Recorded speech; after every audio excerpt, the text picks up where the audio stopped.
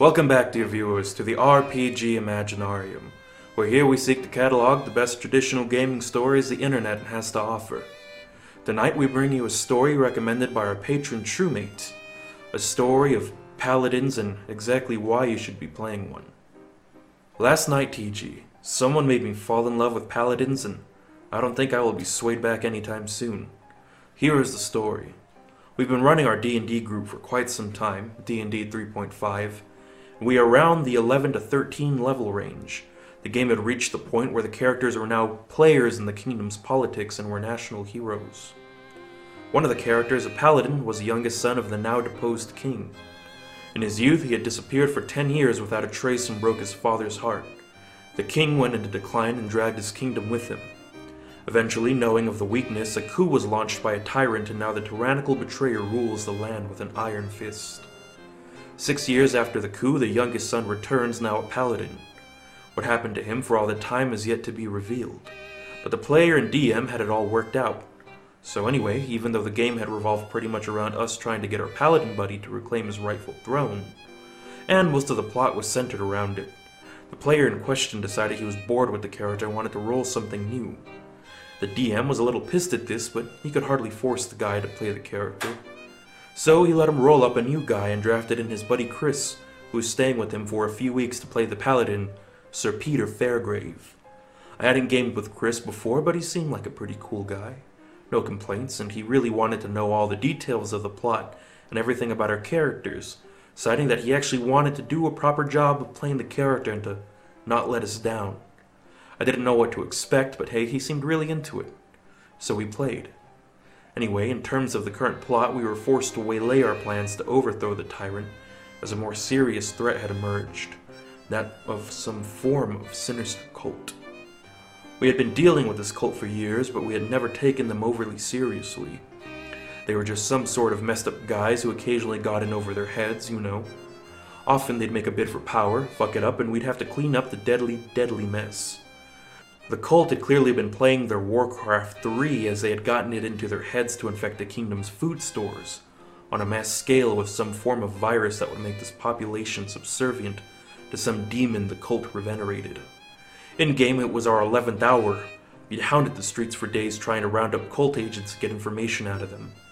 We found out the plague was already in most of the food and water as they had been at it for months, but a ritual needed to be completed for it to become active.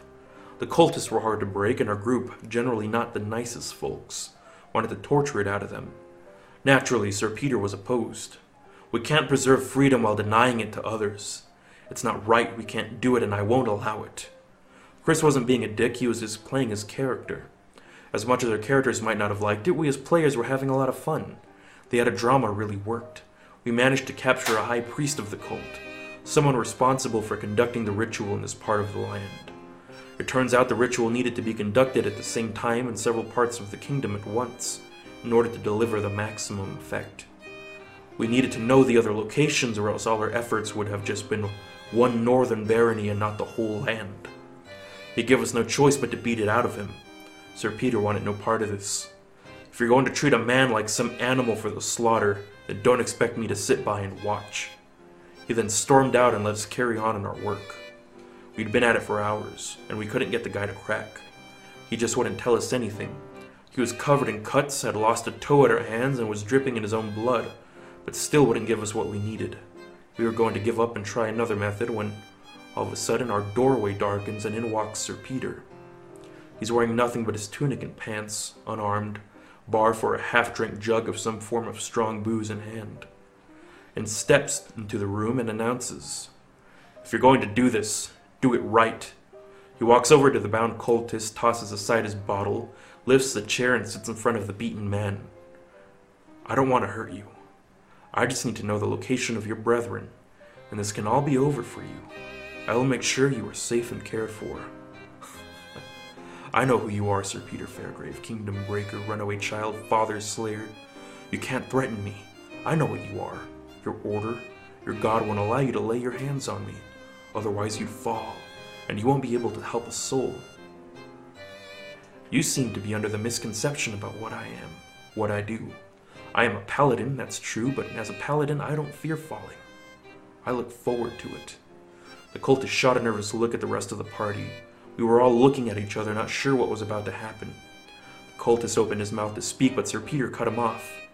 As a paladin, I walk on a razor's edge.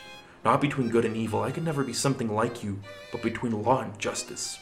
The law I follow doesn't permit me to harm you, but I could be justified in anything I did to you in order to save innocent lives. Anything. You don't know what it's like to be me. You don't know the pain of having to store all your anger, all your fury, all your sense of justice and hold it inside you all day, every day for the rest of your life.